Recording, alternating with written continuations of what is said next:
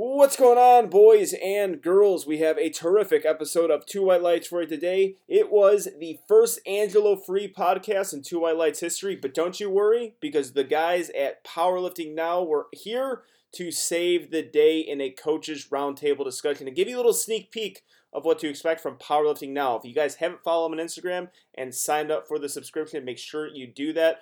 They are some of the best coaches in powerlifting. Steve DeNovi hosted the episode. Hopefully he didn't screw it up too bad. But also got Matt Cronin, long-awaited return for Matt Cronin on Two White Lights. And, of course, two familiar faces, Marcellus Williams and Sean Noriega, two unofficial co-hosts of the podcast. So we know how much you love these discussions.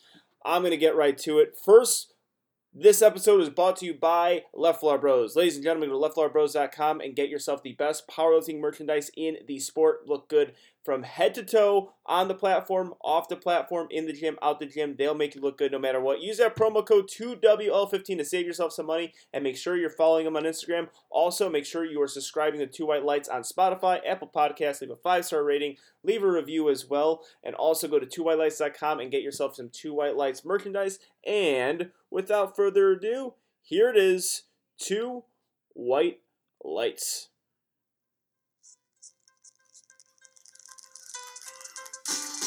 Ooh, baby, I like it raw. Yeah, baby, I like it raw. Ooh, baby, I like it raw. Yeah, baby, I like it raw. Shimmy, shimmy, y'all, shimmy, yam, shimmy, yeah. Give me the mic so I can take it away. Off on a natural charge, bon voyage. Yeah, from the home of the Dodger Brooklyn squad. Wu-Tang Killer, hubby's on the swarm. Rain on your college ass disco dorm. For you to even touch my skill, you gotta go to one killer bee, and he ain't gonna kill now. Chop that down, pass it all around. Lyrics get hard.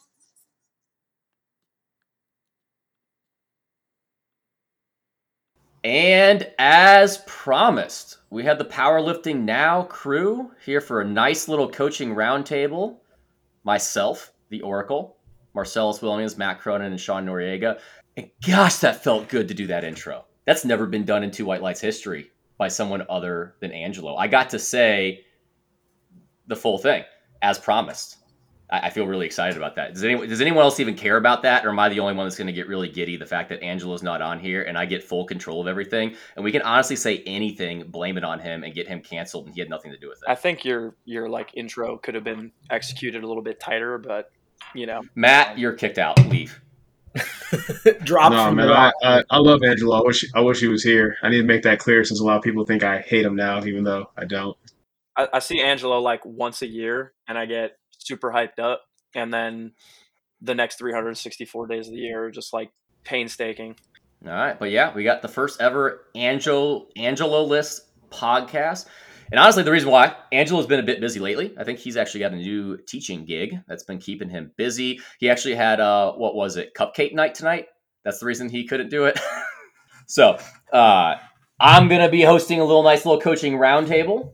If it's not obvious, we're having the Powerlifting Now crew on, one, because these are all favorites of Two White Lights, unofficial co-hosts, and Marcellus and Sean. Sean, we didn't have you on all last year. Did you lose your unofficial co-host license? I'm not going to lie. I was furious. I feel like this was your doing because before you joined Two White Lights, I was getting double featured, triple featured on Two White Lights. Angelo would ask me to come on, and then as soon as you took, it was just like, all right, we don't need him on anymore. And I was 2020. It was heartbreaking. It was heartbreaking. I was a favorite on Two White Lights a couple years back, and I feel like a stranger, honestly. I mean, 2021 we had you on plenty. I think the issue is Angelo beat you, therefore he felt superior, no longer needed your clout to be able to get episode views because he was now the second best 82.5 in the USAPL. You know, I saw his story today where he was like, one of my best feelings in powerlifting, in his powerlifting career, was pulling into second. And I was going to let him have it, but I wanted to respond to him that he is never going to have that feeling again. I just want him to know that. Well, that's a good friendly rivalry where you guys can be civil yet also talk trash. That I'm sure he's thinking the same thing opposite. Yes. Because he has said he has brought it up a couple times on the podcast maybe. But yes, it's good to have an unofficial co-host back on. And then Matt Cronin, we actually talked about this in the last episode. The first ever Two White Lights episode I ever listened to was your interview on Two White Lights. I'd never heard of Two White Lights before, and then you were on, and I listened to it, and that was the start of everything. Oh, it's probably like the least viewed Two White Lights episode in history, but it's probably also one of the best ones. I kind of just used it as a opportunity to like talk shit for like 2 hours, and it was great. It was awesome. So it was a lot of fun being on. Obviously, Angelo's not here, but I guess it's nice to come back to it 3 years later, or 2.5 years later, whatever it is. I love listening to you when you're on podcasts, Matt. You're a man of few words, so when you speak, I think everybody listens. Great. I don't Anytime think Matt puts a post up on Instagram, I'm sharing it immediately. That used to be me when Johnny was like going through his dry spell of posting on YouTube in like the 2017, 2018 era, where he'd make like one just like masterfully produced video every like 14 to 18 months. And I just had my notifications on. I could be in class and I'm just like, all right, I'm watching this now. Well, I appreciate you guys saying that. I enjoy being on podcasts a lot. I don't think on the internet's like, I'm not competitive enough right now, and I don't post enough stuff that is like inflammatory to other people to like warrant like a super like high alert red, flash and red lights podcast. So it's few and far between, but like the absence makes the heart grow fonder. So. Well, I mean, talking about powerlifting now, I mean, if people are looking at content creation, I think me, Marcellus, and Sean are known for that. But I mean, literally, what we're talking about is the reason we brought Matt on. Matt's not as known because he's a bit more infrequent, but I think we all know that when he does something, he has a gift of being able to basically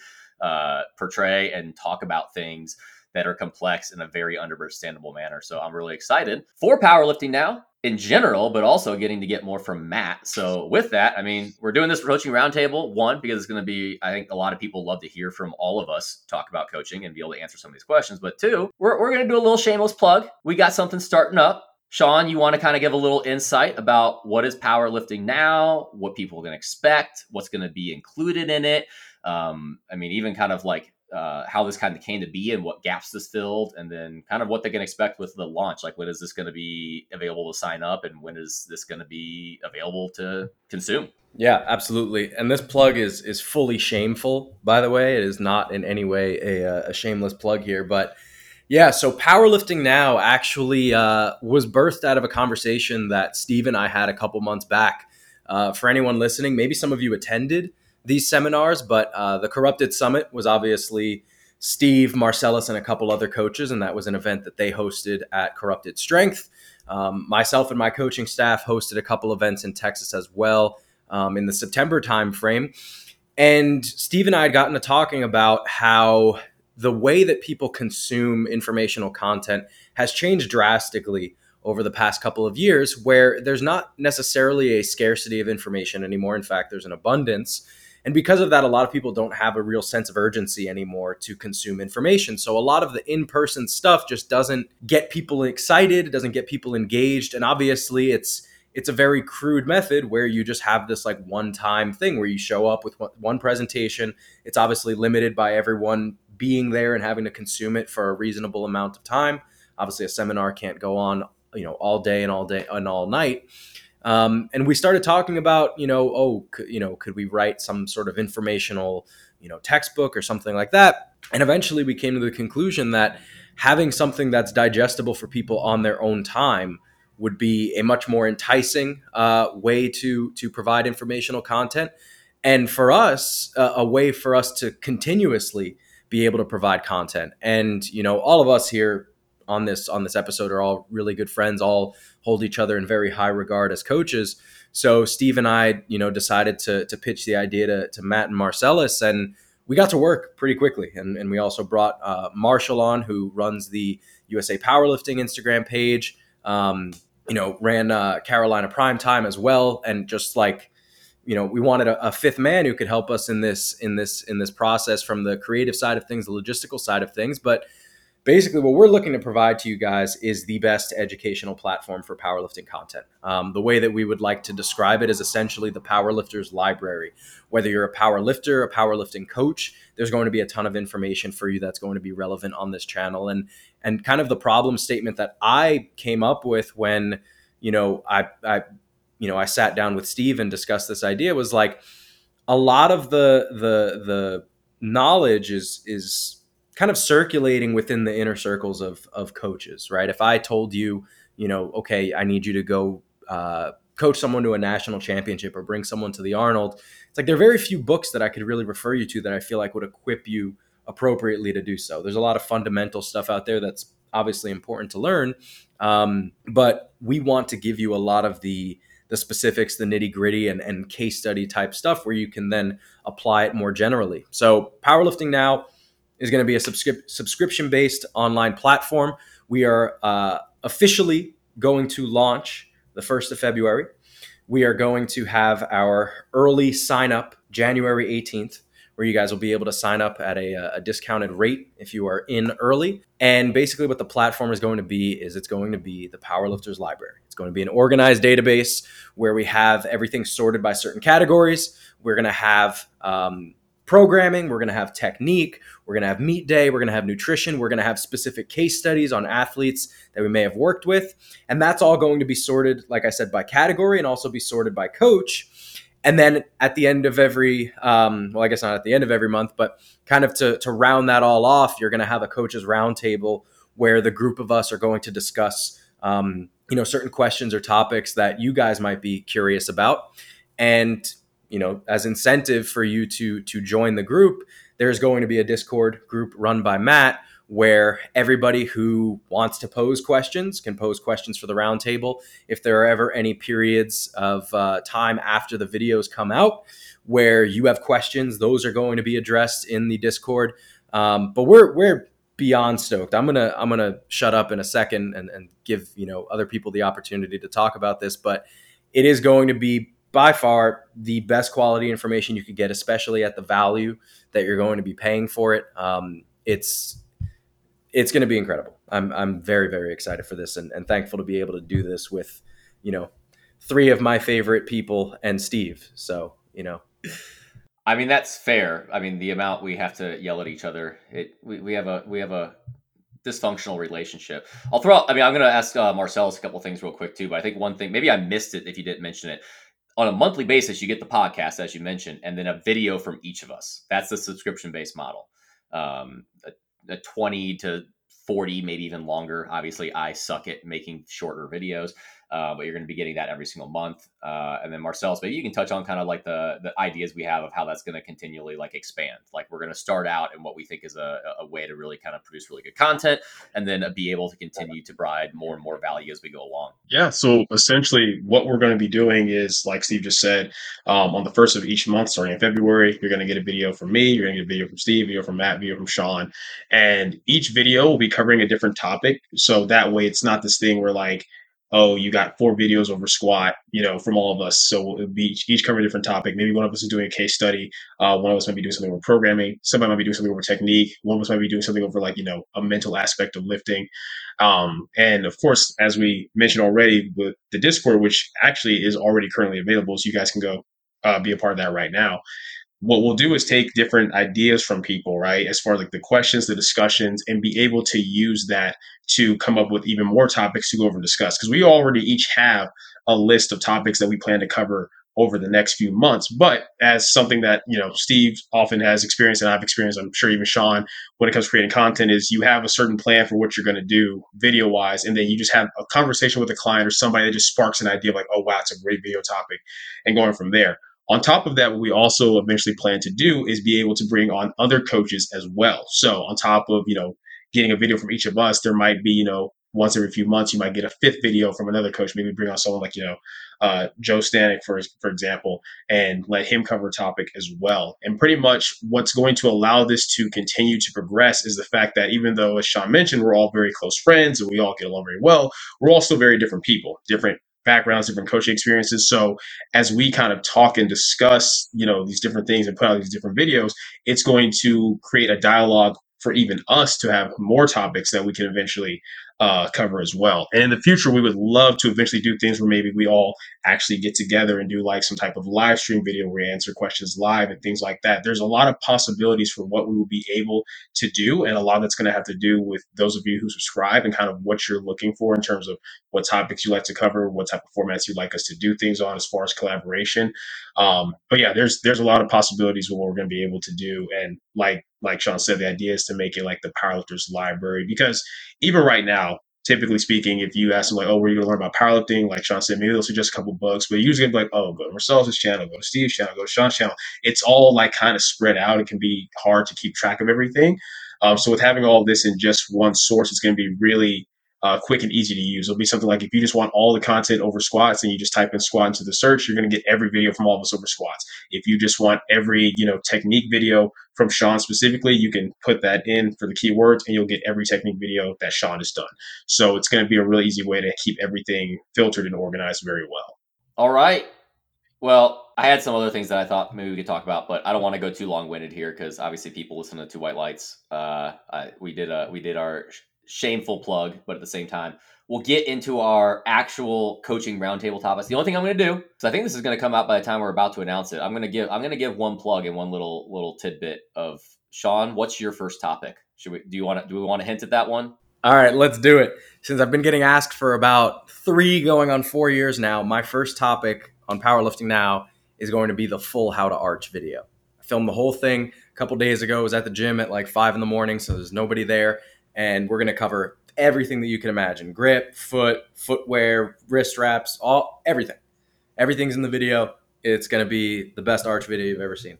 Yep. It also has a clip of 2 Russian gymnasts having sex and how to procreate for genetic capabilities to arch really well. So, correct. You added that in there because I thought that was one of the primary foundations of how to arch, right? Oh, yeah. But you have to pay the premium Powerlifting Now Gold Signature subscription service, which is probably another, $3,000 a month. So. As he drinks a glass bottle of San Pellegrino. I don't drink tap water, man. I don't drink tap. Well, so I got the Pellegrino. I always drink Pellegrino, but my filter is like, it's broken. Like the other day I was drinking and I'm like looking at it and I'm like, that is not clean water. So gotta re-up. Yeah. Hey man, it's two for $2.99, man. I'll do my Diet Dr. Pepper. We're recording at 1, which is way earlier. Usually it's me and Angelo having a beer, but I'm not going to do a beer at 1 o'clock. So, but yeah, we got Sean going How to Arch. The rest of us, we'll talk about what we're doing later. Maybe we'll do some Instagram posts and that will kind of get highlighted. But let's get into it. So we've got 4 to 5 questions here. We're going to see how many we can get through because we all talk a lot, and usually we find ourselves only being able to get through a couple. One that I've had a lot of people consistently ask, I'm sure if you guys have done Q&As, everyone's asking, because probably if there's a model of training, like I'll call it the modern day West Side, where West Side, obviously there is Louis' West Side, but then there's so many permutations and variations of how people applied that. And it became something that so many different people in different countries came up with their own versions of it.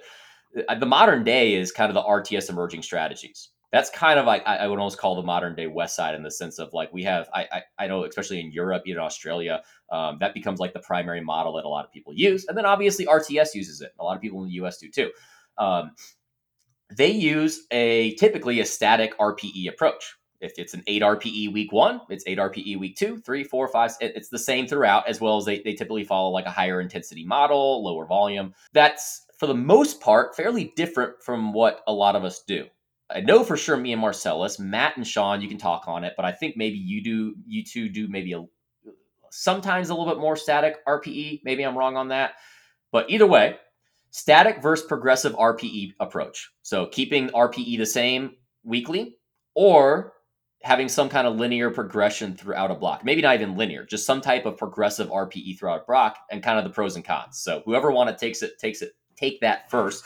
Go ahead and roll with it. I'll jump on that first. Yeah, Matt. All right. So the short answer is it depends, but the factors that it depends on, there's a couple things. It's sometimes lift dependent for a lot of people. So I would say most of the time I favor more of some form of progressive RPE model or something that's changing from 1 week to the next. How that's done could depend. To be talking about the more static stuff, especially when we're talking about our bigger lifts of the week and things like that. I think there's a couple reasons that I'm not a huge fan of it in a lot of cases. One, I think that there's certain people, and this could be a good amount of people who are actually just pretty strong.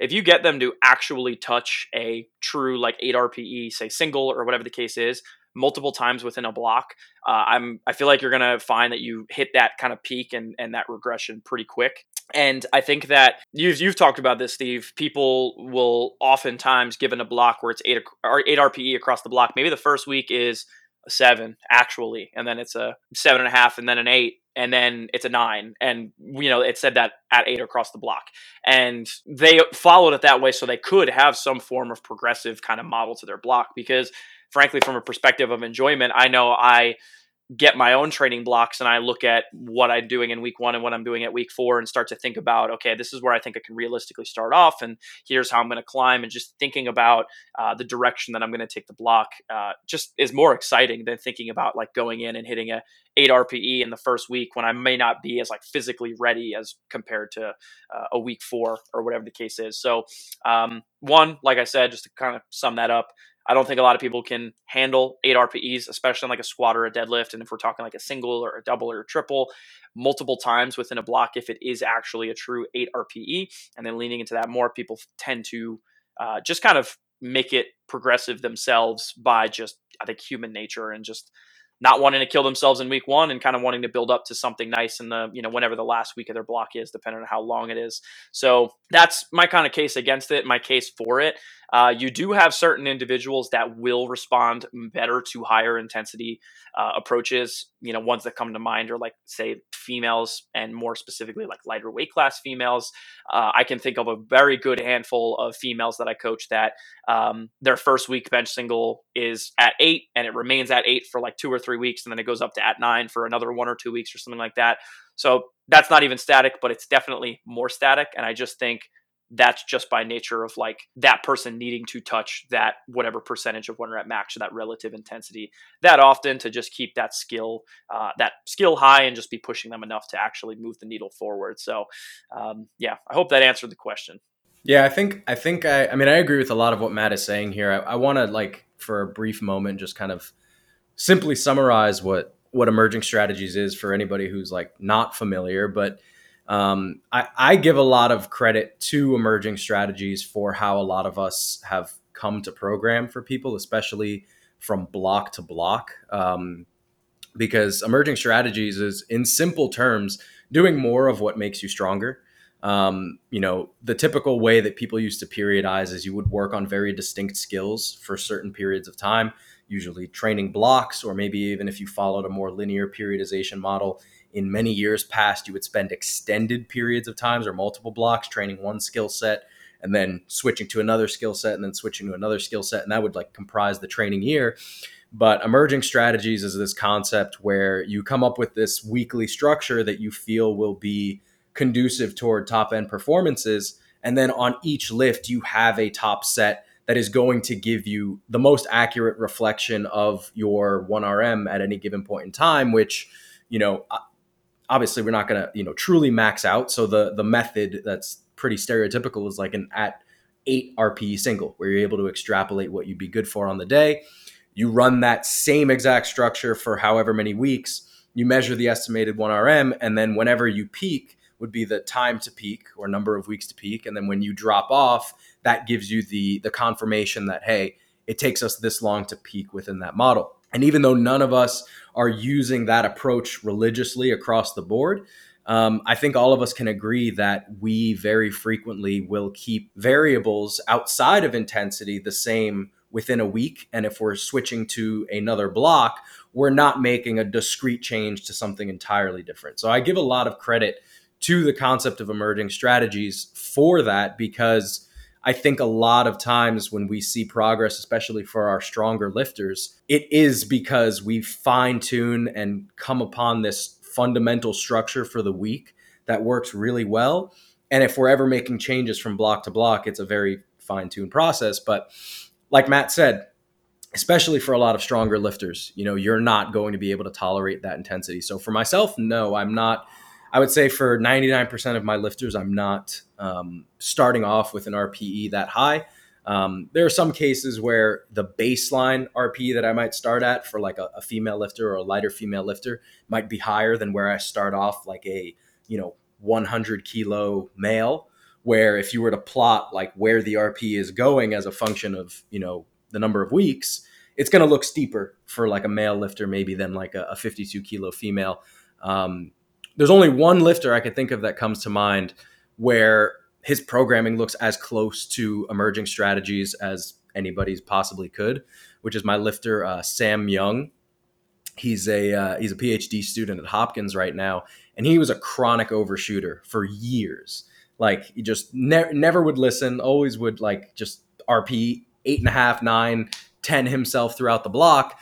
And eventually I got him to just chill out and listen, and his training tanked. Like he did horrifically once he actually started like following some sort of linear progression of things. And we gave it a couple blocks and it didn't work. So we write it in a more conservative fashion, but he essentially starts off blocks going at 8 for his singles, and they just get better as the weeks go on. Like it's one of those things where the reason it works is that he's such a good responder to high intensity, and most people aren't that way, right? You kind of need to leave them room to progress or room to grow. But he's someone who has responded well to that. Another lifter that I used to work with, David Party, is a pretty big, pretty strong guy, like 230 pounds, squatted over 700. And he was the same way, like very high intensity responder. But I think that all of us have kind of refined upon this already existing framework where now it's like, okay, we very much value the concept of pacing or time to peak that comes from the emerging strategies model.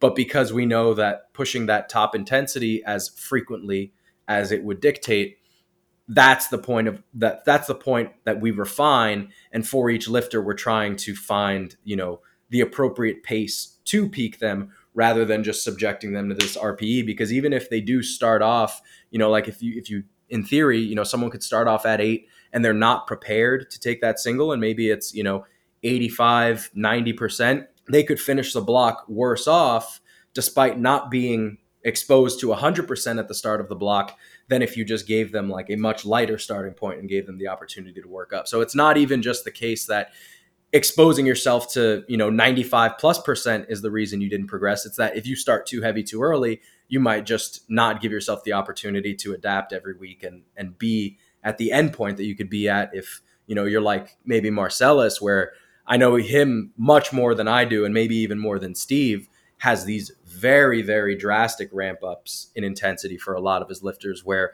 someone might start with a single at 600 pounds and finish the block in like the low 700s. Yeah, I'll actually I'll pick up on that actually, since that's a good segue. But yeah, exactly what Sean said. That's probably I agree with everything said so far. That's probably my main reason why I usually don't utilize it, is because it's not so much where we start, right? It's more about where we end. Obviously, each session, each week matters to build up to where you want to be at the end.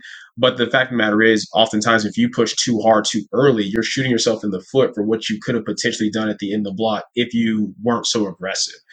So I agree with all that. There's no need to really repeat those points. I will say a time where I will use static RPEs, but I will say it's not usually like at an 8, it's usually lower, is maybe on like secondary or a tertiary day. So I'll give an example where whether somebody benches 3 days a week, 4 days a week, 5 days a week, usually like that final bench day of the training week before they go into their next primary bench session, I like to use like a priming bench single. It's usually some type of variation, tempo, long pause, close grip, something like that, something that's kind of self-limiting that will let them get a decent load in their hands to prepare themselves for their heaviest bench day, but isn't so heavy to where it will hit performance on the heaviest bench day.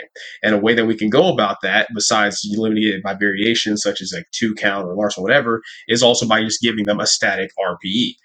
Because what I've often found is like, if I'm like, okay, we're going to keep your RP on this, tertiary bench single, like RP6, RP7 across 4 weeks, is that because that RP stays static, it doesn't allow them to push it too aggressively. But due to the fact that their fitness will probably ramp up a little bit with each week throughout the block, they can still get a little bit of load here and there. Maybe they'll increase by like 2.5 kilos, or it'll be the same load the first 2 weeks, and they'll increase 5 kilos on week 3 and be able to maintain that for the next 2 weeks. So there's definitely spots where I can see where I would use static RP, but it's actually in almost the opposite way that we may traditionally see with RTS. I'm doing it to try to keep loads limited and keep that exertion lower. So if I'm using a static RP, it's usually like an RP6 or 7, not an RP8 or more, just for the mere fact that, like I said, I'm trying to seek some type of progression throughout the week. I'm trying to have my lifters seek some type of objective load progression on those heavier primary days. So starting with a lower RP and letting it ramp up tends to work better for most lifters psychologically, as well as, like Sean mentioned, you just get that better physical outcome in terms of being able to perform better. If I want someone to finish, for example, a block between 96 and 98% of their 1 rep max, but then I have them hit, 93% week 1, 94% week 2, 95% week 3. It's just going to be very difficult for them to squeeze out what I wanted them to at the end goal with the end range by the end of it. So I very rarely ever use static RPs, but when I do, it's actually usually to try to limit the load on a particular day more. And it's usually like a secondary or tertiary day. Yeah, something I just want to throw onto that is when I was talking about my thoughts, I was just sort of thinking in the lens of like the primary sessions per week where you're like really trying to, push things along. I definitely do also put static stuff more so on the secondary and more tertiary things. But I also, a lot of times, for some people who are a little bit more diligent with this, but for a lot of people who might try and progress everything, like if you have 3 squat days, they want to progress all 3 across the course of the block, and it might work for like the first 2 weeks. Then you get to weeks 3 and 4, and they're just kind of torched, because they're just having like 3 mediocre days versus like one really good one okay one, and then one where you like really kind of take it easy. I do like to provide some form of guidance for the progression, so it might be like, this is your top set RPE, but cap it at this load, and it's the same load for 2 weeks on like a tertiary day, and then it goes up maybe just 5 kilos or 10 pounds or something like that for the next week, and then it remains that same weight for 2 weeks. So it kind of gives you a little bit of guidance for progression, but it makes sure that you just don't push everything and have like just that burnout happen too quick. So I'm glad you threw that in there and just made me want to kind of, I guess, clarify that as well for my own sake. So I'm going to try and not be too long-winded because honestly, I think this is probably eventually a video I'm going to do because I thought about this topic really in depth. Not just because of the things we talked about. I'm going to add a couple of things, but really trying to theorize like the whys behind what we see physiologically with adaptation rates. And do I want to start at a higher RPE or a static model? Because the benefit is in the ES model is that when you do a static model, the data is very clear. If you're doing an 8 RPE, a true 8 RPE every single week, the data of progression is incredibly clear versus a 6, 7, 8, 9 is a bit more subjective. I mean, especially when you're getting to those lower RPEs, it's very subjective in the sense that it's much harder to rate what is a 5 and what is a 6. And I'm sure if any of you have ever tracked E1RMs, it's not uncommon for me to see like actually the E1RM go down through the block because sub 1 tends to underrate easy sets and not really have a good idea of how to rate a 5 or 6. Regardless, getting into it and kind of touching on the bullet points I have and not being too long-winded. One, as Sean said, before people are like, oh, all Steve, Sean, Marcellus, and Matt hate emerging strategies. No, we don't. I honestly think that emerging strategies is one of the biggest things that's helped to create a framework for me, maybe even just as much reading into what Mike got that from is the Bondarchuk model. The Juggernaut actually did a series from some coach in Canada who actually worked with Bondarchuk because Bondarchuk, I don't think, speaks English, so he's never really translated anything into English. Might be wrong there. But understanding where this all came from in the Olympic system that Bondarchuk did, absolutely love the model. There's so much to apply. It's just the only thing we're debating here is the difference between static and progressive RPE. Before kind of getting into the theorization of like the adaptations physiologically, the only other thing I want to throw out there that no one mentioned is arousal. Can someone maintain the same arousal level weeks 1 through 4 or 5? And I think most people don't. Most people are going to enter week 1, especially if they're feeling a bit detrained. They're not feeling as much pop. Subjectively, they just don't feel as good. The arousal level is going to be a bit lower, and they're likely going to increase arousal as they go along. And that's going to change RPE ratings. That's going to change velocity. That's going to change a lot of things. So arousal is one of the things that plays into it too. And if anyone's ever watched my lifter psychology and video on YouTube, I talk about that a lot, in that a lot of times you need to program for the psychology of the lifter. And fitting into the needs of how they go about arousal and adrenaline and focus. Because we have some lifters who are very just calm, and they're the same every week. They probably do better in a static RPE model because they do not have huge fluctuations in arousal versus the lifters that tend to get really amped up once they finally get that really heavy single. They don't get very motivated when it's like a lighter weight. And so there's a lot of factors with lifter psychology and arousal there. But getting into the actual theorization behind it. One, if you haven't watched my top set progression video, and rate of progression. I'm not going to go through all that, but I made an entire video on that. But people progress at different rates. I mean, just the theorization of it is if you were to do 8 RPE singles for 4 weeks, you might have someone who progresses at a rate of 3%. You might have someone who progresses at a rate of 4.5%. There's different progression rates of each block for each exposure. And that plays into kind of how an athlete's going to go throughout a block, whether it's static or it's progressive RPE. With either model, that works. The difference is, and honestly, I've said this all the time, but Sean's probably the one that I've heard say it first, is adaptation before overload. We cannot overload before we adapt to the stimulus. And there's some novelty anytime we have a new block. Even if the block is somewhat similar, we're likely coming into different rep ranges. There's changes to accessories. There might be some difference here, especially if we did some kind of washout or deload or wave load where there's some type of fatigue dissipation and detraining. We're coming into that block with some reduced amount of fitness. So we're detrained and we need to readapt to the stimulus. And one of the things I've really thought about, and there's not a great definition here, is understanding people is if we understand the repeat about effect. How many exposures does it take someone to basically get to the point where they've gotten through that initial kind of like phase of detraining? I mean, a good example is if you haven't worked out in a month and you start working out again, how many sessions before you stop getting sore? Some people may get sore one session and they're great. Some people may be getting sore for 2 weeks because of the novelty of it and ramping it up. People are different with that repeat about effect and how many exposures it takes for them to adapt to that initial stimulus. Some people right away, they're great. They may do better with a static model. Some people have a more elongated process. Sean is one of those. We find it usually takes about 2 or 3 weeks of him being a bit more submaximal before he feels like he can kind of ramp up and isn't detrained. And then we can really feel like we can push. That also deals with kind of intensity factors and how he relates with intensity and fatigue. But taking that into play, I don't think anyone of us is going to argue that a higher relative intensity produces some type of greater fatigue versus more submaximal intensities. So let's say some lifter has a 2-week adaptation period. It takes 2 weeks to them to adapt to whatever the stimulus is, the volumes, the exercise selection, all that kind of stuff.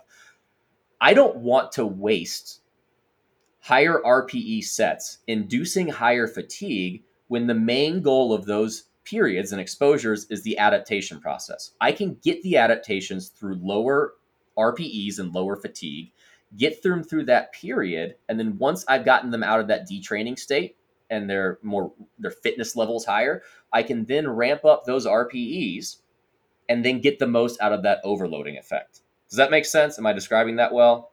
I think that's the theorization I've really come to of why I'm going to shift towards a more progressive RPE models. I do not want to waste fatigue, higher fatigue inducing work during that adaptation time. And everyone's different for the progression model they need for that and like how long it's going to take to adapt. And that's why we have some people who do 3-week blocks and some people who do 5 or 6 week blocks. The same with the emergent strategies model. It's based off of that. But my biggest thing is I don't want to waste fatigue inducing sets, let's say, during an adaptation period. I want to wait to allow those adaptations to occur before I then do more higher intensity overloading sets. To add to that, just real quick, Steve, I think we also have to consider the fact that, and I think it was you or Sean mentioned this too, but with the RTS model, when they do that, it's kind of more focused on higher intensity and not as much volume.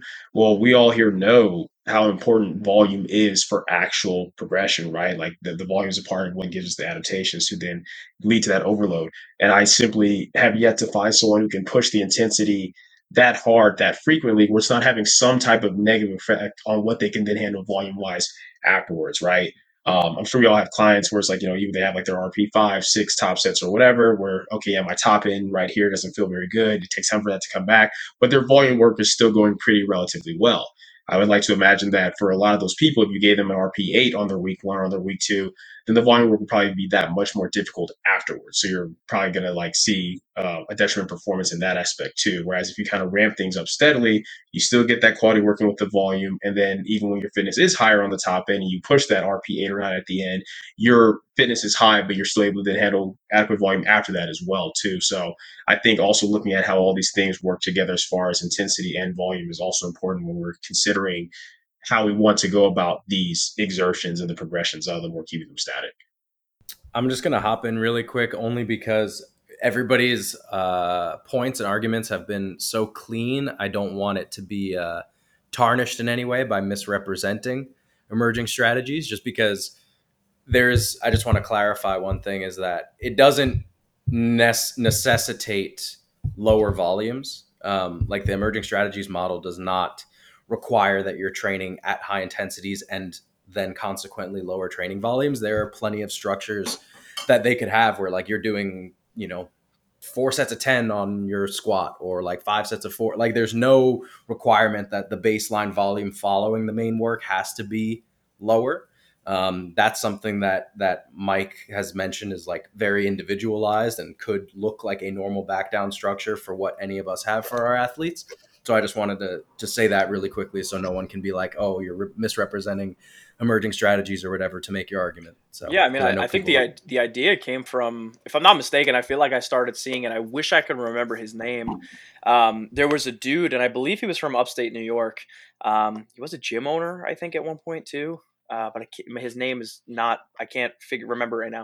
But he was a really, really strong dude who like would do crazy sets, like, however many weeks out from a meet. He would do 250 kilos for a set of 8 as like a 105 lifter or something like that, or maybe like a 93. And then like he would just get closer to the meets and just start to fizzle as like the linearity of like traditional programming would happen. Garrazzo? Yeah, yes, exactly. Mike Garrazzo? Yep, exactly. I remember like piecing, I don't think it was like based off him, but I remember he was like a very large focal point. I think because a lot of people knew who he was and people were seeing that. He's like, oh, he's 2 weeks out and he's doing this big set of 8 or something like that.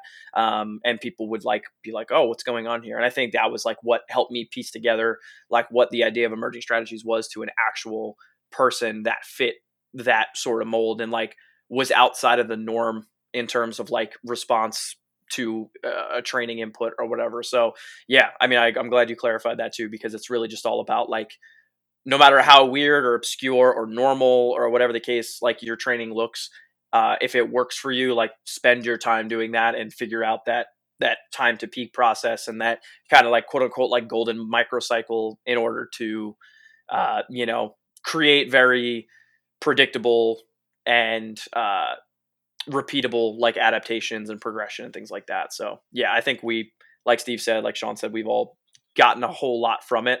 It's just we've all taken our own kind of, creative paintbrush or whatever you want to say, to it in our own coaching.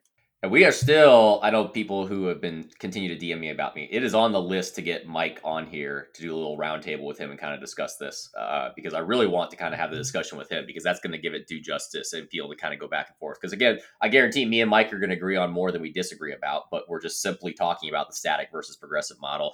And I'm just hoping RTS people and emerging strategies model people are a bit more understanding than conjugate, and then they don't come after us like they went after Joe Stanek yesterday for just simply talking about conjugate in any manner possible. So yes, Sean, that was good to pop in because we're not experts on it by any means, since I don't think any of us have ever been under an ES model.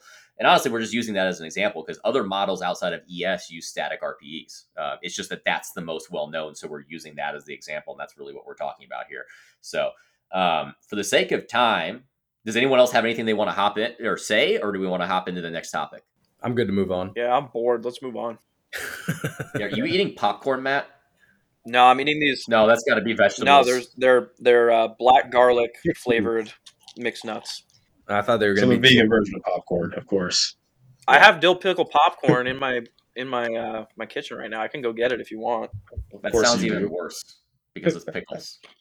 Oh, I so hate you're pickles. soft. Okay. I love Yeah, pickles, pretty much. man. Steve's little. Do you know about these Long Island boys? Yeah, Steve's got the little sensitive tummy. Can't handle it. Moving on. All right. I like this question because it made me think. I don't know how much you guys thought deeply on it, and I honestly don't know. I'm still kind of thinking. What skill do you think you need to improve to be a better coach? And I'm going to say one off the bat that I think everyone could say. I'm going to say it so that no one else can use it because it's the easy one that all of us I know would probably say we need to improve. But I want to go a different route and like truly think like, okay, like in the model of like what we're looking at biomechanics and programming, not even the soft skills. I think probably I'm maybe biasing away from the soft skills, what we need to improve. I think one of the ones that almost any coach can say is being able to disconnect a bit from their business and the emotions of coaching. Because if we care about our athletes, that typically becomes one of the hardest things is being able to disconnect at the end of the day and not carry the emotions of how the good or bad of our training. But outside of something like that, and maybe you can do soft skill stuff if you'd like to. I kind of was interested in kind of biasing this towards like, where do you feel like you need improvement in what we'll call it the hard skills of programming and biomechanics, and where you think you need to improve as a coach? Well, I guess I'll take this one to start. I would say one of the things that I feel like I can improve on and would love to improve on is having a little bit more of a kind of rigid system that allows me to be more on top of like when programming is due or when I have certain things coming up. Right now, like I use Google Calendar, and whenever I finish a training block, like, I make a note in like 4 weeks from now or whatever the case is, like this person's going to need programming around that time, so I have to take care of it or whatever.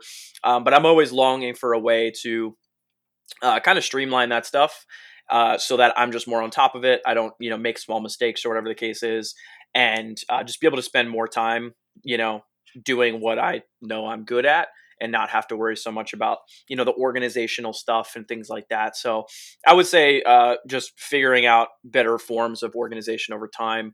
That's something I'm like always, always, always trying to do. I've moved my coaching system from, Facebook Messenger to emails to Slack to Discord. Like I've gone all over the place just to try and find like the next best thing to, improve that and not have to worry so much about, the stuff that we don't want to worry about, just be able to just coach and do our things.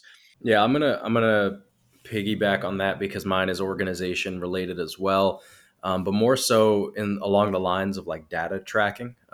Because all of us, I'm sure, at some point, I know Steve. I obviously work with you, so I see what metrics you track in the sheets, and for each of us, we've kind of all tried our hand in trying to track a bunch of stuff, and then we realized over time like what matters and what really doesn't. And I think that each of us has a solid command of our coaching skills where we can pick up on things really quickly just by observing the athlete and communicating with the athlete. But at the same time, at a more macro level, I find myself whenever something is, maybe, you know, has gone off the rails with an athlete or things are stagnant, whatever, that kind of puts you in a bit of a scramble, right? Where you're trying to figure out how to course correct. And that is something where I think a more organized system in terms of data tracking with sheets would come in handy. And it's actually something that, so one of our coaches on our staff, Eric Larson, is also a computer scientist, and he's all over the data tracking stuff. And that's something that I'm actually going to be paying him to do. Like, we're going to be having a bunch of calls to try to come up with an actual framework and system for our sheets where we can actually track certain variables. Like, we're basically trying to have like a, like one of the cool things that we're going to try to set up is like basically like a summarizing sheet where all the blocks that are like rated good blocks will be sorted by lift. And then there will be just like a summary tab next to each block of like what made that block good or like what metrics we might look towards. So if you ever get in a situation where you're like, fuck, like we kind of took a wrong turn somewhere and we don't really know where to go from here, you can kind of refer back to that. And maybe if you don't get anything directly from the summary tab that's like, aha, you're able to at least have a set of like blocks that you could look at and maybe quickly be able to say, okay, the pattern recognition is, you have a better time picking up on what it is you need to change. I've always been like a very type B person, very, unorganized at times. So that's definitely an area where I'd like to improve that can directly impact, the quality of programming that athletes receive over the long term. So for mine, this is something honestly I've been working on for a while now, is simplifying my system of movement. I honestly think I felt like I got so many tools in my toolbox when it came to biomechanics and technique that just like if you overcue an athlete, I was starting to overcue myself in the different types of things I would do in teaching technique. And it got to the point where I almost felt like I wasn't as good at teaching technique because I had too much to say. Like I had so many things that were inputting in my head of different cues that work or movement systems or things I wanted to do that I just kind of need to start simplifying it. And this is actually going to probably lead to the next question. So I'll kind of come back around to it, but I've been really trying to kind of simplify how I define movement and how I coach it, to be a bit more organized there, to take if I have, I'm just using an example, if I have 10 different cues that are able to accomplish the same thing, how can I be able to find a way to simplify that in a manner that I don't have to have 10 different cues to go for. I can kind of simplify those in something that works a bit more mainstream for my lifters, which obviously is going to leads a lot to what is my first. Well, I'll just say it now. My first video for powerlifting now is using movement constraints to fix technique. Being less about cueing and more about movement constraints to be able to organize patterns and position for an athlete, helping them to self-align. That's been a big thing I've kind of started to come back more to that maybe I got away from. But yeah, I think that's one of the biggest things I've been trying to do is being able to simplify my system of movement. So I really had to think about it for myself, just because in terms of like structure and organization, how I go about things, I'm very happy with how that is. And I feel like in terms of even what you just said, Steve, like queuing people and keeping it more simple, stuff like that, I've found I'm pretty good at adapting to my clients based upon, okay, I need to explain it to this degree for this one, or I need to keep it very simple for this one. Um, but it's actually something that Matt said the other day when we were recording the Powerlifting Now podcast, actually, that really made me think about it. And this, I guess you could say this kind of soft skill related, but then it kind of gets into more of the hard skills and stuff like that. I am very adaptable to my clients, but I need to get better at making my clients adapt more to me. In the sense that even though, yes, I can take a client, for example, let's say there's a client where when they give feedback, they're very precise and concise. They tell me kind of exactly what I need to know so I can then make the best decisions possible for, like, how to cue them or program them or whatever. That works really well for me. Like, give me the information that I need, and then I can be very efficient with it. Whereas I have other clients where they might be a little bit more long-winded, send several memos, including information that doesn't necessarily really matter or pertain to things, but I let them do that because it's like, okay, well, it's on me to adapt to their style. So I'm going to listen to everything, filter out what I need to, address what I need to. And I'm able to do that very, very well. But I can't help but notice that, but the efficiency and the quality of what I'm able to provide clients who do so happen to kind of be a little bit more in alignment with, how I like to do things, it's just a lot smoother and it's a lot easier. And thus, I think I'm able to give them an overall better service, right? So even though there's the end of like, oh, being able to adapt to different personality types and stuff like that, especially with as big as my roster is important. And it's one of these things where it's a balance, right? Like, I'm not going to make someone change their personality or anything like that. Like, I'll adapt to that. But if, like, not being afraid to tell a client, hey, man, can you start to be a little bit more concise with this? Or can you like send your feedback this way instead? Like still, in whatever capacity works for you, but can you kind of do it more like this? Not being afraid to ask, well, not even so much afraid, but like not putting so much on myself and being like, okay, well, no, I got to adapt to this. Like, I just take it as it is and make the most of it. It's like, no, let a client know, hey, you can do it this way. Let's see how that goes. And that way it'll be more efficient for me. We'll see what type of results we get. And if it's just very hard for you to adapt to that degree, then we'll meet somewhere in the middle. But I think that's something that would actually help me with my coaching a lot more, because I will often, have periods of time where, like, I'm listening to feedback, stuff like that. And it's just like, man, this is a lot of extra work to go through all of this just knowing that I already know the answer I need to give them, but I still have to go through all this to see if there's anything that I'm missing or whatever. Right. So I think for me, just being a little bit more stern with my clients and like, hey, yes, I adapt to you, I adapt to your needs, but I need you to start doing things in this type of way or get a little bit closer to this specific type of way with how you give feedback. So that way I can maximize results better in a way that's easier for me. So I'm going to come back around to mine, and this is the talk about all of ours, and the solution for how I'm going about it, because this is kind of something for coaches, and this is something that's going to be for all of us too. I don't know if there's a single better way that I have progressed as a coach in my thoughts than creating content. And actually something that happened over the last year, and I kind of voiced it on Instagram occasionally. We moved into a new house. Amazing.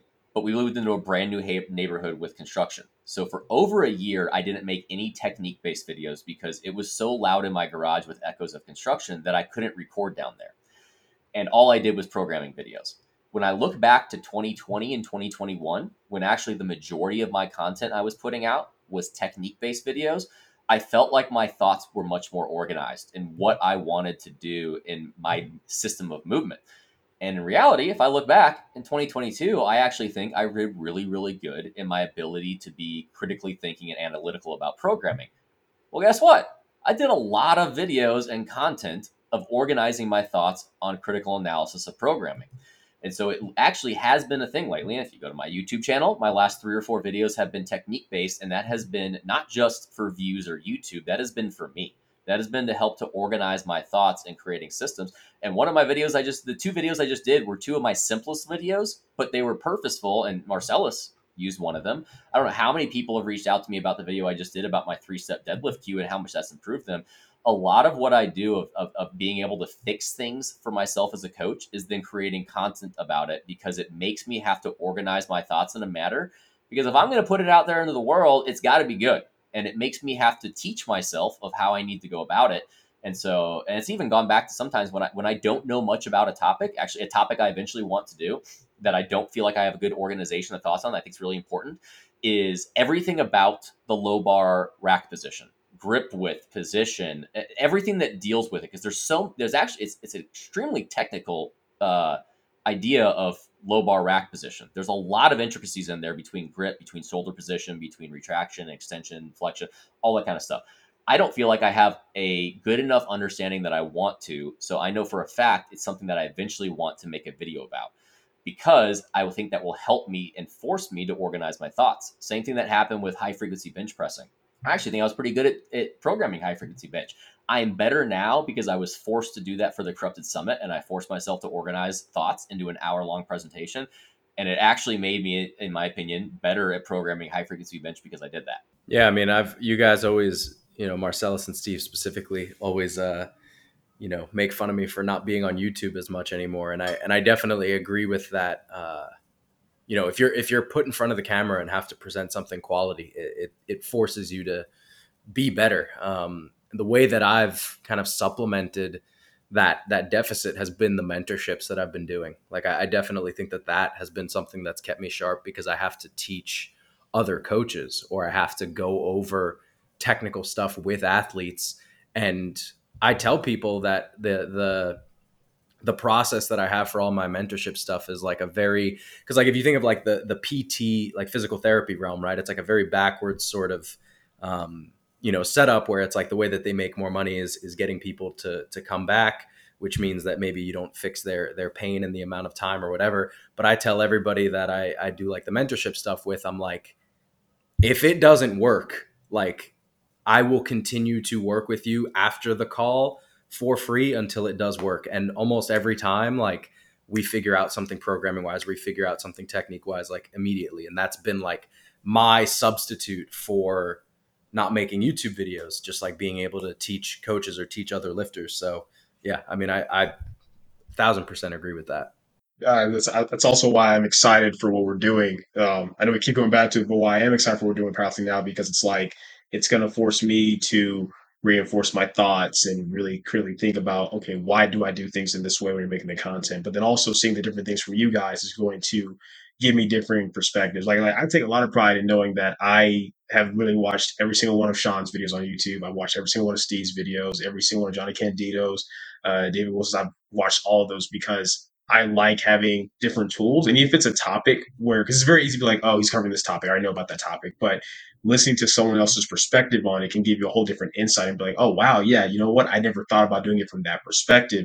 And I can't even count the amount of times where, I'm doing something for a client where it's like, this is something I've done in the past before, but the way I'm now approaching it is different because, I just watched something from Steve's video or from Sean's video. And sometimes even just giving yourself reminders. Sometimes we keep learning so many different things that we kind of get away from certain things that we know work well. So I think it's really useful for that as well. Have you watched the entire Demystifying series? Say again, Steve? Have you watched the entirety of the Demystifying series? On your YouTube? No, on Matt Cronin's YouTube. Oh, no. No. Got time for that. No. There's an Instagram page with all of the different demystifying topics. That's the BMO, right? Yeah. Yeah, and people think Matt, it's me. I have watched all of your actual YouTube videos, Matt. So there you go. It took you all of 15 minutes, bro. Wow. I know, man. Got it done in a day. Yeah, the demystifying Matt Cronin thing. Like people in Vermont, like will actually think that's me. I've had multiple people be like, "Yo, what's up with your Instagram lately?" And I'm like, "Oh God." And then like I had a conversation at the gym with someone, I don't know, a couple weeks ago, and I get a screenshot in my DMs of that person I was having a conversation with at the gym, messaging the Matt Cronin Demystified account, being like, yo, man, just like following up on the conversation, like blah, blah, blah. And I was like, wow, this is crazy. So, and if you don't know what the Matt Cronin Demystified page is, like just it's nightmare fuel. Don't do it. Just stay away. I only found out that was a thing like 2 weeks ago when Steve brought it up. I didn't know that was a thing. So I'm gonna put in one more thing before we move on to the next topic, because not everyone should produce content and make YouTube videos. I've taught in coaches I've mentored that I coach, not everyone's meant to do that. I went to YouTube and did the content route from the get-go because I knew it was a strength I had. I knew that I had a gift to be able to talk about and talk about topics that are complex and make them simpler and understandable for people. It's something I've always been very good at. That is not everyone. Some people are not meant to be in front of a camera. That doesn't mean, as a coach, that, like I just said, if I need to feel like I need to really simplify my thoughts and create an understanding of my systems, you don't have to put a YouTube video out, but you can create an outline for a topic to be able to get an understanding of it. So I think that's a drill, or some way some coaches could go about it. If they don't want to make a YouTube video, they should still be able to do something, make an outline, make notes, write a blog, do something that helps to organize your thoughts. Because I don't think you probably, if you've never done it, you don't realize how much that actually teaches you what you actually believe, and organizes your thoughts in a manner that just makes you a better coach. I could argue that creating YouTube videos has been one of the best ways for me to be a better coach that I've done. And like I said, when I stopped making technique videos, I feel like my ability to coach technique diminished. When I started making more programming videos, I actually thought I was better at programming. I needed to be good at making sure I do both. So when you said that not everyone should be in front of a camera, it immediately made me think of the Scott Mendelson nutrition video. I haven't seen that. Have you ever seen that, Steve? I haven't. It is one of the best videos It's just on the internet. This blob of a man sitting in a chair, like telling you about like the way that you need to eat, and he's just like, salmon is the best. Salmon. You gotta send it to him, dude. It's too good. All right, I'll watch. Steve's out here gatekeeping the YouTube fucking fitness community so he can just keep all the monetization to himself. Your brain is not in your body; it's above your body. But yes, not everyone's meant to make YouTube videos, nor will be successful doing it. So leverage your strengths. If you watch my powerlifting coaching videos, business videos, I talk about leveraging your strengths. But all right. Well, per usual, we're talking like 20 to 30 minutes on each topic. So we got 3 more. Let's just do 1 more. What do you guys want to do? Do you want to do optimizing technique for a lifter who's already strong, or let them be within reason? Do you want to talk about training over your weight class? Or do you want to talk about what to do if someone sandbags their accessory work? Let's do the technique one. If y'all are cool with that, we can vote. Matt, what were you going to say before Marcellus rudely interrupted you? I was going to say not the technique one. I was going to say the sandbagging accessory one. Well, it looks like Steve's going to have to be the tiebreaker because I was going to say the weight class one. Oh, boy. Oh, gosh. I kind of want to do the weight class one. Let's go! No. I'm not picking that one. Simply to give my opinion to keep Sean from getting too fat. But what's going to help people more, Steve? That's what I'm thinking about. It's not the weight class one that has less carryover to people. It'll That's a good one to talk about. It'll be the technique one. Let's do it's either the technique one or the sandbagging accessory work. Let's do the technique one, because the sandbagging accessory work, there's some answers I could give, but the main one is stop sandbagging it if you actually want to be strong. If you're sandbagging it and that's your issue, then obviously you're not wanting to work hard or hard enough to get the full effect of what you want to do. So yeah, excuse me. Should you look to optimize technique for a lifter who is already really strong, or let it be within reason? I'm gonna semi-start this one because I think I have a really good example. I just started coaching Natalie Richards, one of the strongest females in the world. Per usual, every lifter who always gets a new coach, they say, I want to get better with technique. I gave her incredibly simple things to do. incredibly simple things because I did not want to change much of what she did because she was already incredibly strong. And honestly, if you were to look at her squat and her deadlift in particular, I'm sure if she was to post that on powerlifting Reddit, or not even powerlifting Reddit, let's say TikTok. Matt's the TikTok expert, so he can confirm or deny. I do not have the TikTok app because I'm a boomer. She has notable knee cave on her squat, and she has a very rounded thoracic spine on her deadlift. Not an issue whatsoever. Did not want to fix either of those. On her squat, the only thing I wanted to fix was some slight change to her center of mass because she tended to shift forward. I only gave her one cue. I wanted her to look slightly down. Just a little bit. She tended to look kind of straightforward / up. I wanted her to look just with a slight downward gaze because what she tends to do is kind of extend. And then she got to the bottom, she would have to go back into a little, not flexion, but she'd have to go back to neutral and it would shift her center of mass forward. So all I did was cue her to slightly change her head angle. For bench press, all I did was give her one simple cue on wrist position with unracking. And then for deadlift, I gave her one simple cue for lockout for improving her kind of shoulder position at lockout by pretty much just cueing her to make sure to keep her chin and her chest up. That is it. That is all I gave her. I did not, and so that's going to kind of lead to the answers here, but I think it's going to lead to what we're all going to say here is there's probably never a way to truly optimize technique. And if someone is already incredibly strong and world-class, they likely got there for a reason.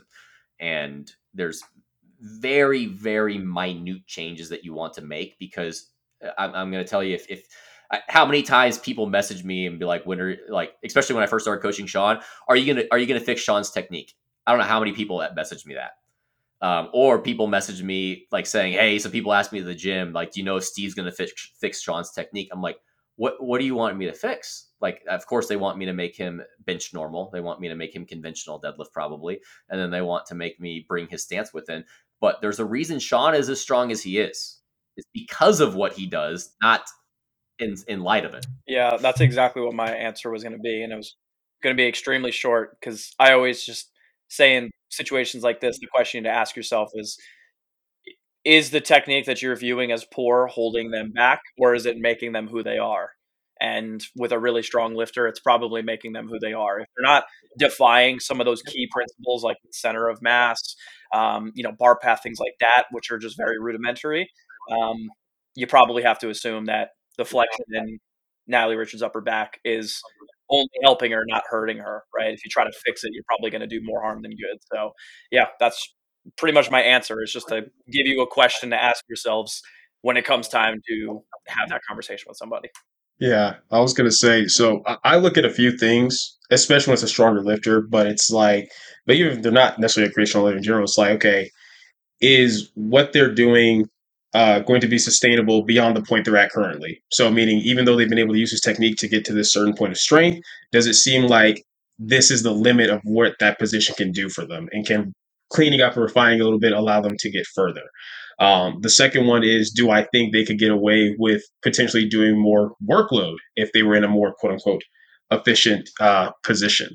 And then the third one is, do I think whatever positions they're in are somehow having to do with maybe some discomfort or pains that they're feeling? And let me be clear, I'm not saying any particular technique or position is automatically going to hurt you. It's not true. I like the way that Sean has put it before in the past, where it's like, for each person, you might only be able to handle so much stimulus in a certain position before something kind of gives. I'm kind of paraphrasing how you put it. But for example, if, for some people, they might be able to get away with doing more reps or more weight at lower exertions if they're not as flexed over their deadlift relative to if they are. It's not true for everybody, but it just kind of depends, right? I have two examples. One is Jamar, where we didn't so much change his technique, but we did refine a lot of things. If you look at Jamar's old squad before he came to me, he would hit the hole way more aggressively. He would sit back a lot more, and almost try to like force himself out of the hole, almost like using just like force himself up, like with his torso. And things we kind of worked on with him was like, hey man, control your distance a little bit. work on really feeling the ground with your rooting. We switched him out of squat shoes to flats so we could work on that. Teaching him how to stack, teaching him how to kind of let his knees track over his toes a little bit more as he sits back versus just sitting back aggressively. So little things where we're not changing the whole dynamic of how he squats, but it's kind of like just refining things for him a little bit. And once we started doing that, it went from 700-pound squat being, the kind of like the goal to now he's breaking through like all these plateaus and stuff like that. And there's other variables that go into it, but his squat now is just a lot cleaner, it's more controlled, and it feels more consistent. That would be the big thing for him, is he would find whenever his fatigue was low, the way he was squatting was fine because fatigue is low. So he can kind of just work through it despite how inefficient the movement may have been. But when fatigue is higher, he can't fight through it the same way. Now his squat is more consistent in regards to fatigue just because his position in and out the hole looks the same just from refining a few things. But another example of somebody where we actually did change quite a bit is Jordan. Jordan came to me. She already had a very, very strong deadlift, but she was in a lot of pain. She could not handle a lot of workload. She was only pulling once a week because pulling once a week was beating her up a lot. And granted, part of that had to do with the workloads she was doing with her previous coach. But even when she first came to me, she just couldn't really handle a whole lot. She very much yanked the bar, was excessively flexed over. Just a lot of things that we typically don't really want to see in a sumo deadlift. So we changed a lot of things with Jordan's technique to just make it more efficient. And not only did it help her feel better and healthier, but it allowed her to get stronger too. So I think the big difference, though, is like what Matt was alluding to, is that in Jordan's case, it's like, okay, you've gotten to this point of strength with this position just because you're a strong person, but this positioning is not helping you be strong. It's actually limiting where your strength could actually be. Like, we don't even, like, without changing anything programming wise, I'm just cleaning up a lot of stuff with her position. Her deadlift, like, already is better and stronger, right? Whereas with somebody like, say, with Jamar, was kind of just refining and tinkering a few things. But then if you and or even someone like Bob, where Bob's form on everything was like very interesting when he first came to me. But he still was strong with those positions, but teaching how to refine that. But then if I take someone like Ashton, we didn't change a whole lot with his technique just because there really wasn't a need to.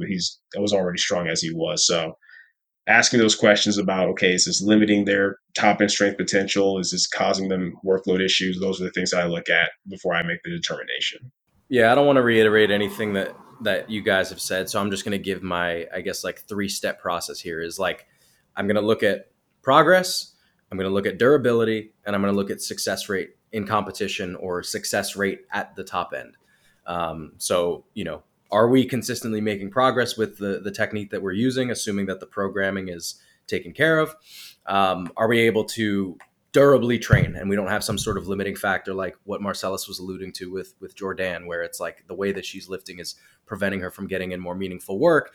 And then the final one is the success rate piece, which is something that I don't think has been mentioned just yet, which is basically like, if you have a last warm-up, let's say, that based on its speed and how it moved is indicative of being able to hit whatever weight after that, but you more often than not, or maybe just at a rate that is deemed concerning, fail that next jump that you go to because there's some sort of technical breakdown.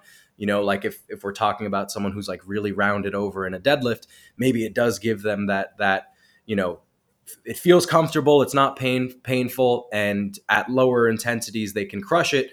But every single time they go near 98, 99, 100%, it could go either way in terms of them being able to lock it out, either because they get stuck on their legs or their balance, or it's just too drastic of a position to kind of unravel yourself from.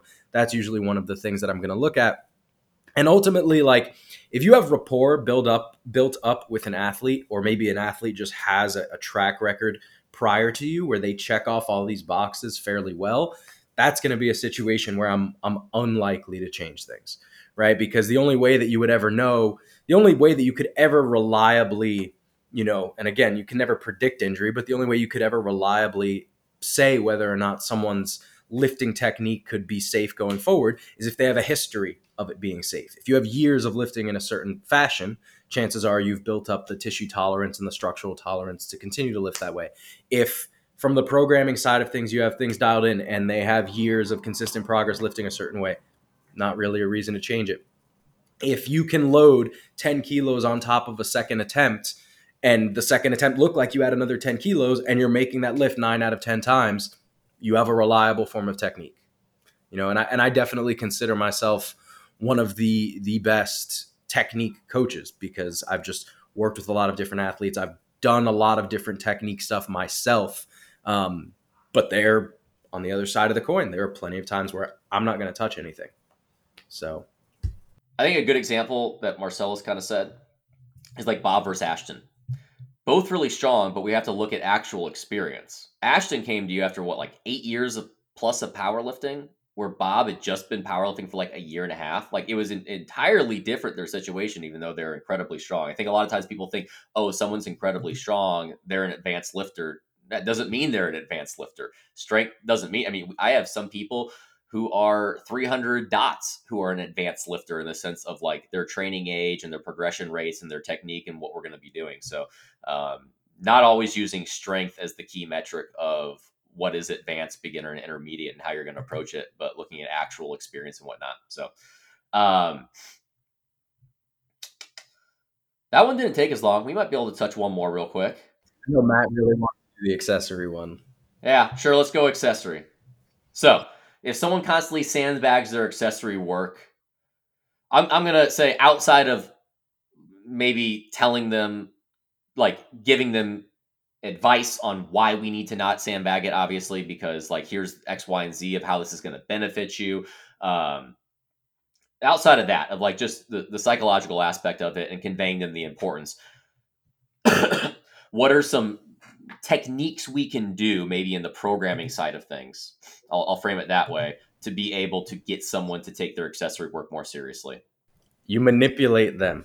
You make you write in the program things that are not actually truthful. I've done this before where like, if you have people sandbagging, you can write in just like RPE 10. Like I literally am telling you to take this to RPE 10.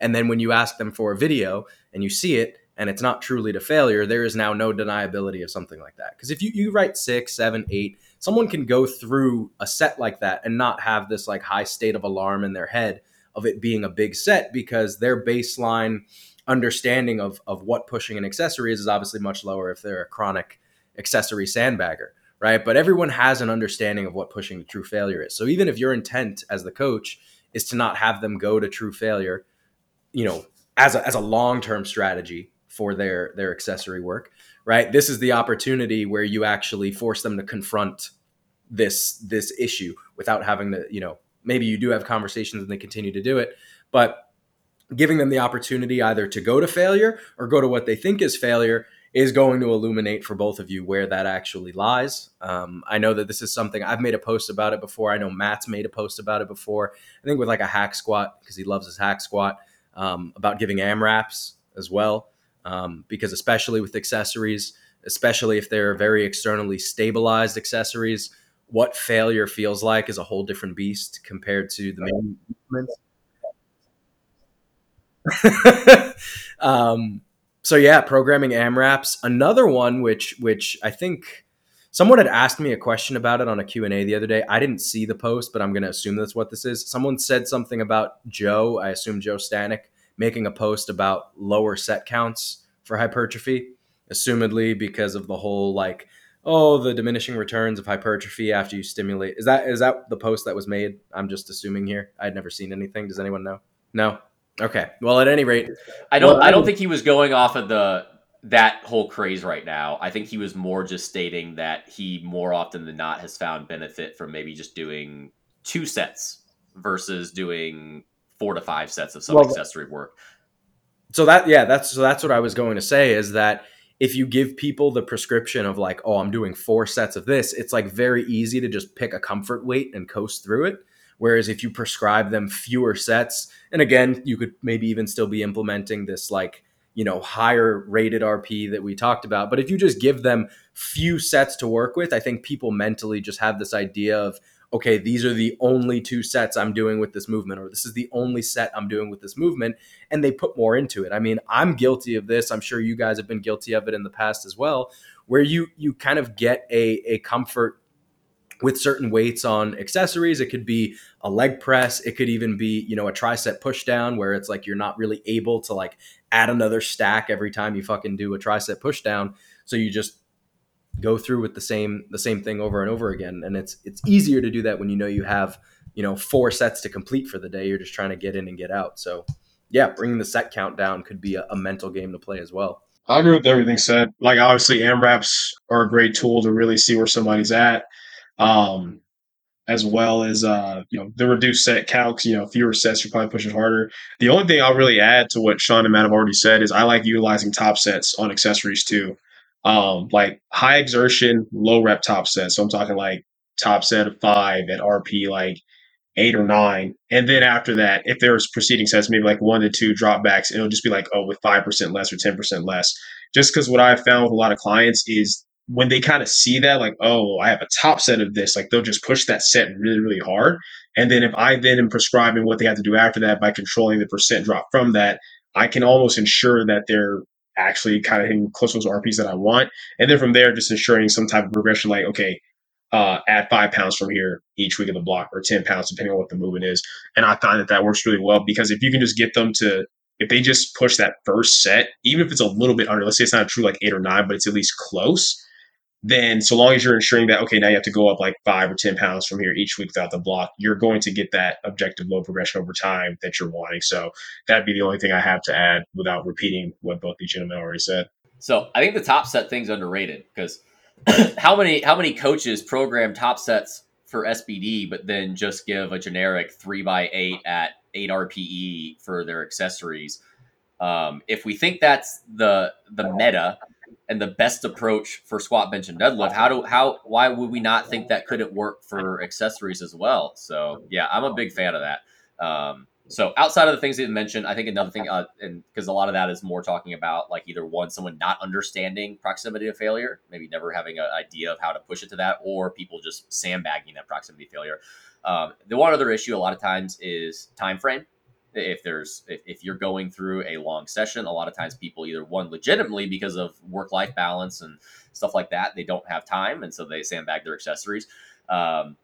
Or the fact that after a 2-hour SBD day, they're just not really they don't have much energy left. Is being cognizant of time frame on days and making sure to manage accessory work and allocate them throughout the week based on when you think that they're going to have the most energy and the most mental focus to be able to allocate them. If not even if the person's motivated to do it. I have some people that like doing accessory work, but on certain days they're just exhausted. Maybe they're going to have an accessory day. That's a 5th day, and they're just they're going to get to go bro out on that day and do a back, bicep, and tricep day or something. The next one is objective accessory work that means something. I like weighted dips for multiple reasons. One of the reasons I like weighted dips because I can start pitting my athletes against each other. Marcellus, I know, does the same thing. I don't know how intentional it is. Mine is very intentional when I do it. No, it's extremely intentional. Extremely. Because they now care about the objective load.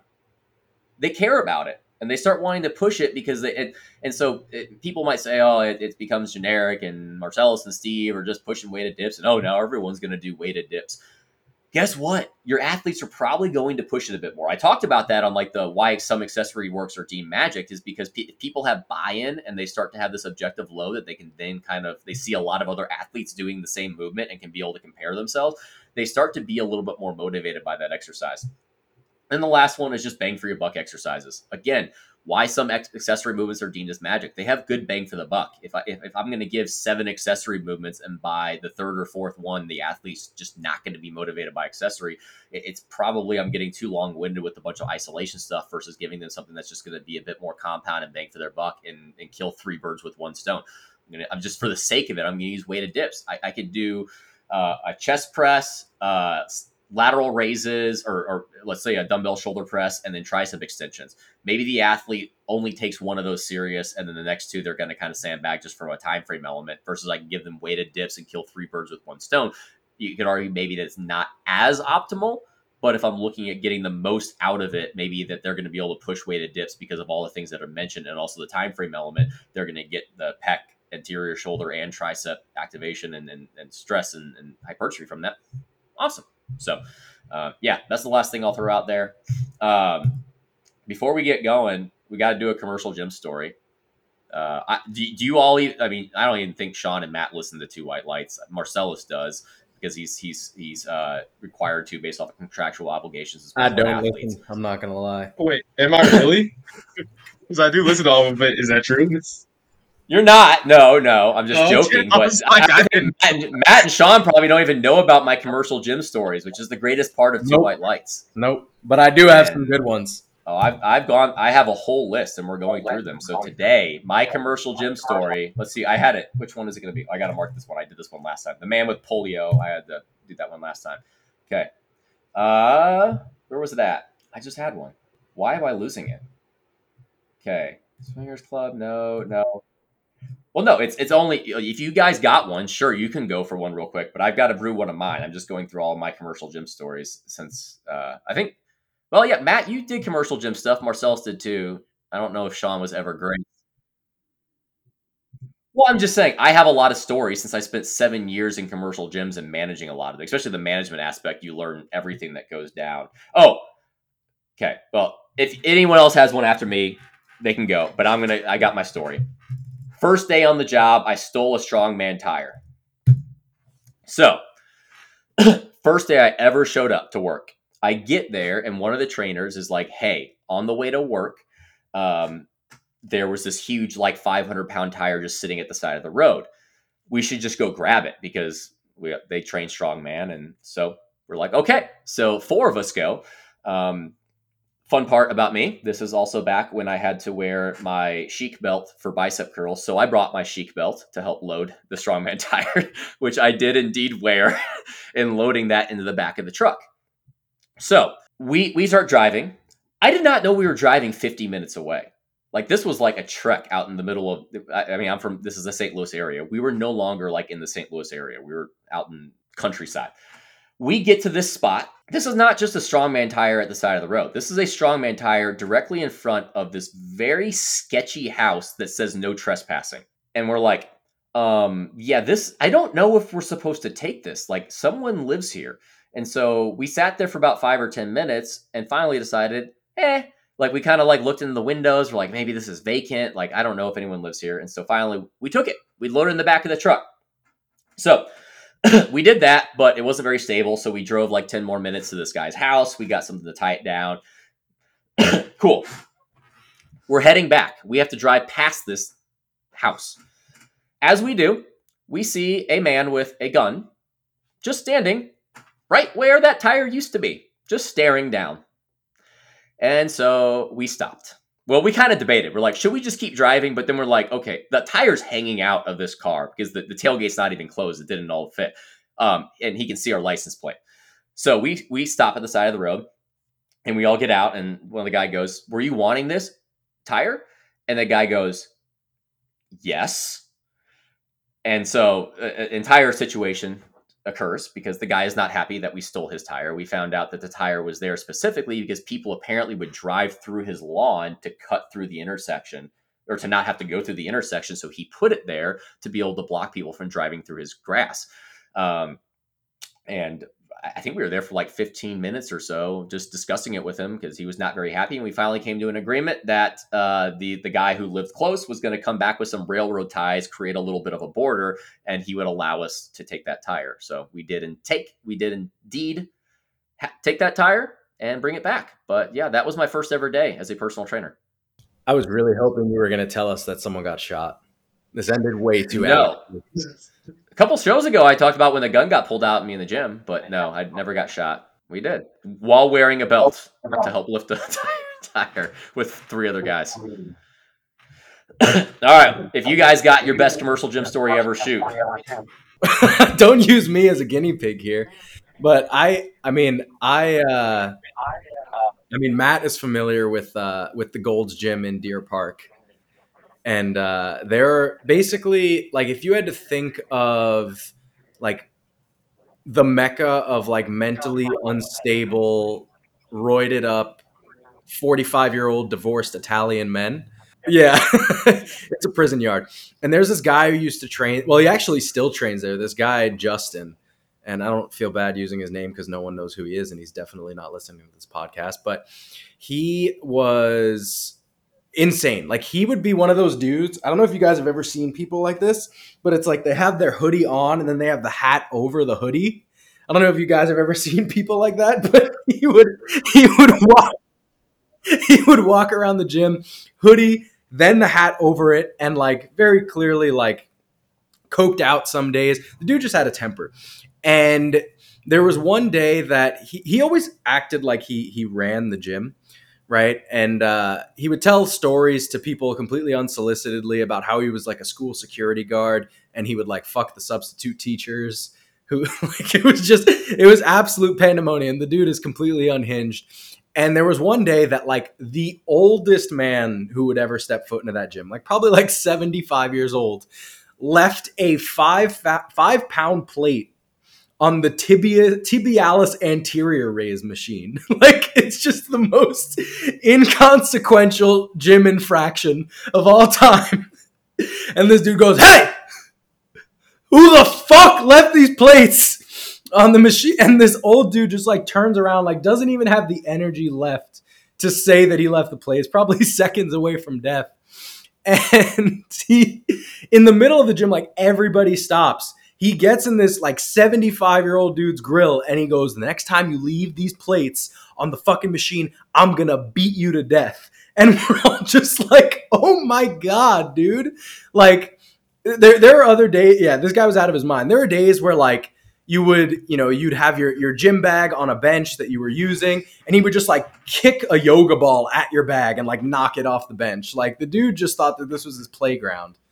He still trains there, so whenever I'm home. Honestly, just based off of that, knowing that fact, I think Corrupted Strengths has sent him an email saying that he is banned from Corrupted Strength because of his aggression and threats. His 6 degrees of separation from Corrupted. Yes. I mean, I think that's warranted. Mm-hmm. I think he should be provisionally banned from the USAPL. Yes, also provisionally banned from the USAPL. Let's hear it. Well, considering none of you have listened to the other commercial gym stories, there is some good ones prior. You should go listen to them. If nothing, just to give us listens. But there's been some really good ones. I'll do this one. I'll make it very quick. I don't even know if I can say the name of the gym because I don't know if this would screw me over for talking about. But you all know where I train at currently. This happened at this gym, and this gym hasn't always been as big and popular as it is now. So this was at this point I guess 2 years ago, so in 2023. And one of the complaints that a lot of people had about the gym is that it wasn't very clean, like it wasn't very well kept in terms of like cleanliness and stuff like that. So they hired an interesting group to keep the gym area clean, like come through and clean in the morning and the afternoons. And it's this heavyset black dude, and he's kind of just monitoring the people who are actually cleaning, and all the people who are cleaning are, to make sure I'm being politically correct, they're all intellectually disabled. As far as the people that are actually doing the cleaning. And there was one in particular who was very interesting because really, really nice kid, but he would flirt with like every single like female that he ran into. And it's this thing where it's like, okay, if you listen to him talking around him enough and you just watch the entire group of the custodians, you can tell, okay, they're all intellectually disabled. So even when he comes over and he's flirting or whatever, like, the girls try to be nice and, the guys were all kind of just like, it is what it is. And this one in particular, this dude was strong. I'm talking like the best example I can give you about how strong this guy is y'all know like the hammer strength row machines and stuff, right? Okay. He's going around and he's like trying to like mop the area around it. And there's one, mind you, it's got plates on it. It's got plates loaded on the rack and shit like that. And he can't get to it. He's getting really frustrated. And he literally just physically grabs it and just pushes the whole thing like a couple feet so he can start mopping this shit, right? So it's insane. Like me and Michael were watching, we're losing, and we're just like, did that just happen? Or we're like, maybe it's lighter than what we think. And I really went over to it afterwards and tried to see if I could move it to see if it was just lighter than what I thought. I'm like, there's no way. So mind you, that's how strong this dude is. Well, of course, the gym starts getting new memberships and stuff like that. And there's a reason this custodian crew isn't around anymore. I think this is part of it. And basically, this dude's doing he's doing like some type of something on the turf with his girlfriend. Like they're doing like these little like boyfriend girlfriend partner workouts, I think for TikTok or some stupid shit like that. And this dude, who once again is a custodian, cleans stuff like that, but he's very flirtatious with women. So the guy walks over to, I guess, get the camera ready for their skit. And this particular kid, he comes over, he starts talking to the girl, and he starts flirting with her. while the dude's recording. And this dude, once again, these are newer people. They don't know anything about this guy. They don't know anything about the intellectual disability. So he comes over, he's pissed, and he's like, "Yo, why are you talking to my girl? Why are you flirting with my girl?" And he's just going off. And we're all like, at first, you can't really tell what's going on. You can see that they're kind of talking, because what the interaction is. But then he starts raising his voice more. So you turn and you realize kind of what's happening. And it's like, oh shit, oh no, this is awful. Like we gotta stop this before it goes down. But it's a little too late, because as I start to walk over to let him kind of know what the situation is, he just starts like trying to get aggressive with this kid. And when I tell y'all, this dude, because he's a pretty jacked dude. He's maybe like 5'10" or whatever, pretty big dude. But bro, this intellectually disabled custodian manhandled the fuck out of this guy. It was hilarious. Like he's trying to swing on his stuff, and he's just grabbing him and just holding him and not letting him move and stuff like that. And the whole thing was it was ridiculous. And of course, the actual staff from the front comes, they break it up and stuff like that. And then I end up eventually, like, the dude's like, no, man, he's over here talking to my girl, and like he's being disrespectful, blah, blah, blah. And I end up eventually being able to tell him, I was like, bro, he's intellectually disabled. He doesn't know what's going on. And it was hilarious, bro. Because I've never seen someone so jacked just get manhandled by someone not even half his size, but the dude was just strong. And the thing is, I wasn't surprised at this strength, because I saw this dude move an entire hammer strength row machine several feet by just pushing it. So that was hilarious. You were like, dude, I know that he's flirting with your girl, but I watched this man pick the Cybex leg press up over his head last week. Like, please do not do anything you might regret. All right. Well, if we have anyone still listening, our true fans, we sometimes do a little fun thing. If you repost that you listened, I don't know how many. We still got more commercial gym stories incoming, but we've probably done 20 plus now. If you got a favorite one, reshare the episode on your story and then say which one is your favorite commercial gym story of all time. And the correct answer is the Martanza one. I think that's the winner for me. All right. I don't even remember how Angelo closes this stuff out, but we'll talk about like upcoming Two White Lights. We got a lot coming, because we're going to have Sheffield, PA Nats, Arnold, all back to back to back. I know we got a couple episodes. We're looking to get Mike on to do a roundtable. For people who don't know, Bryce Lewis is now in charge of live streaming and media production for USAPL and has some really cool things planned. I think we hope to get him on at some point, but want to thank Marcellus, Matt, and Sean for coming on, taking their time to be able to do this roundtable. I hope everyone else enjoys it. We got to head Sean on so that we can kind of check off the unofficial co-host for the year, so he doesn't hate us anymore. We'll see if we get him back on, or else or we're just gonna do like we should have done like a Matt Damon thing. What's it called? Is it Jimmy Kimmel and Matt Damon to Sean? We always have him on, but then it's too late. It's the end of the episode. Have you ever seen the Jimmy Kimmel and Matt Damon thing? I hate Jimmy Kimmel. Perfect. Hate Jimmy Kimmel. So I definitely have not seen it. Matt knows well. Got it. Never mind then. Joke not landed. All right. We're going to end it. Check out powerlifting now. Till next time. Peace.